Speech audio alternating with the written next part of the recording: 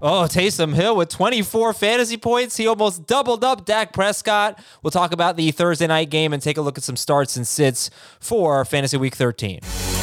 Welcome to Fantasy Football Today in 5, filling in for Chris tonight. You know me, I'm Adam, and I got Dan Schneier here with a fancy background, very new location. Look good over there, Dan.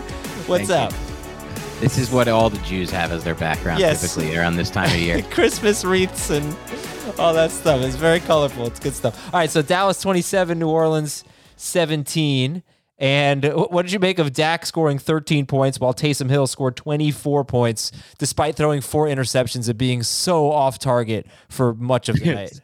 Well, a little luck box at the end with that Deontay Harris. But listen, this is the value of these rushing quarterbacks. This is why we always say to play them for, he picks up that many yards on the ground, gives you a nice floor. And, a quarterback like Dak Prescott is not going to add anything on the ground. You need him to throw touchdowns. That he did not do tonight. Hasn't done quite a little bit of time now. So not too surprising for me.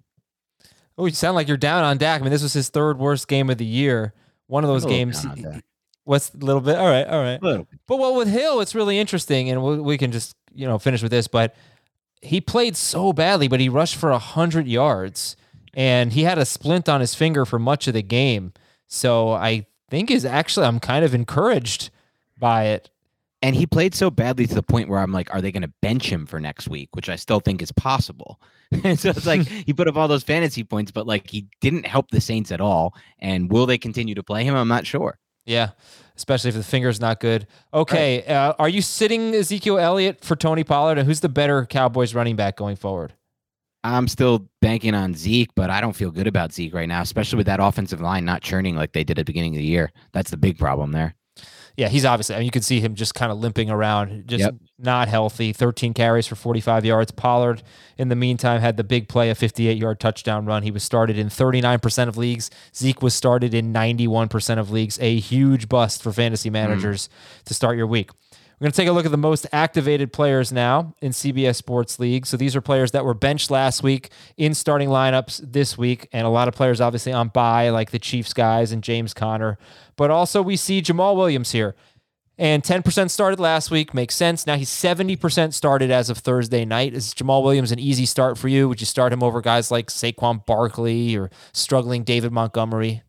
I wouldn't start him over Barkley. I'd definitely start him over Montgomery. They're committed to the run there with the Lions. The one thing they can do well, they can block in the run game. They built a nice line. They're going to stay committed to the run, and they're going to feature him in the passing game. So I like his floor and potential ceiling.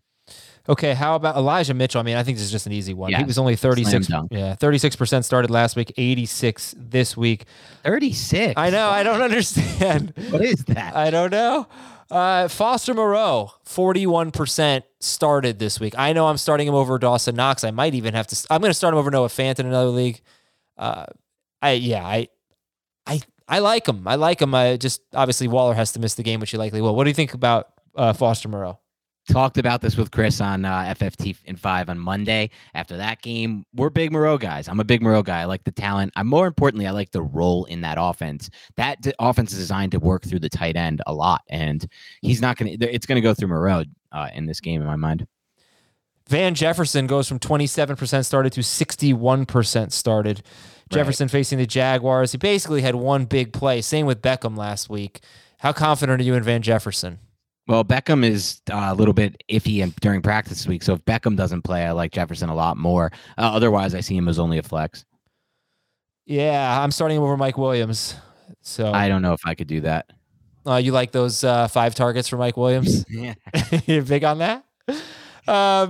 Boston Scott, 37% started as of right now. Now, this one's up in the air, but Miles Sanders practiced in full. Does that make Boston Scott a sit?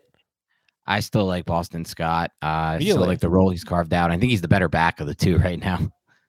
Would you start him? You're not going to start him over Sanders, are you? It's close. Okay.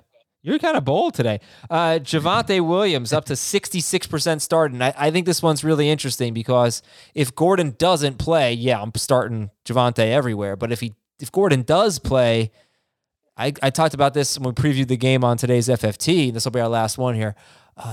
He doesn't have more than 11 carries in any game they have lost this year. Neither does Melvin Gordon. So what do you think about Javonte Williams? Is he a starter or a sit for you at the Chiefs?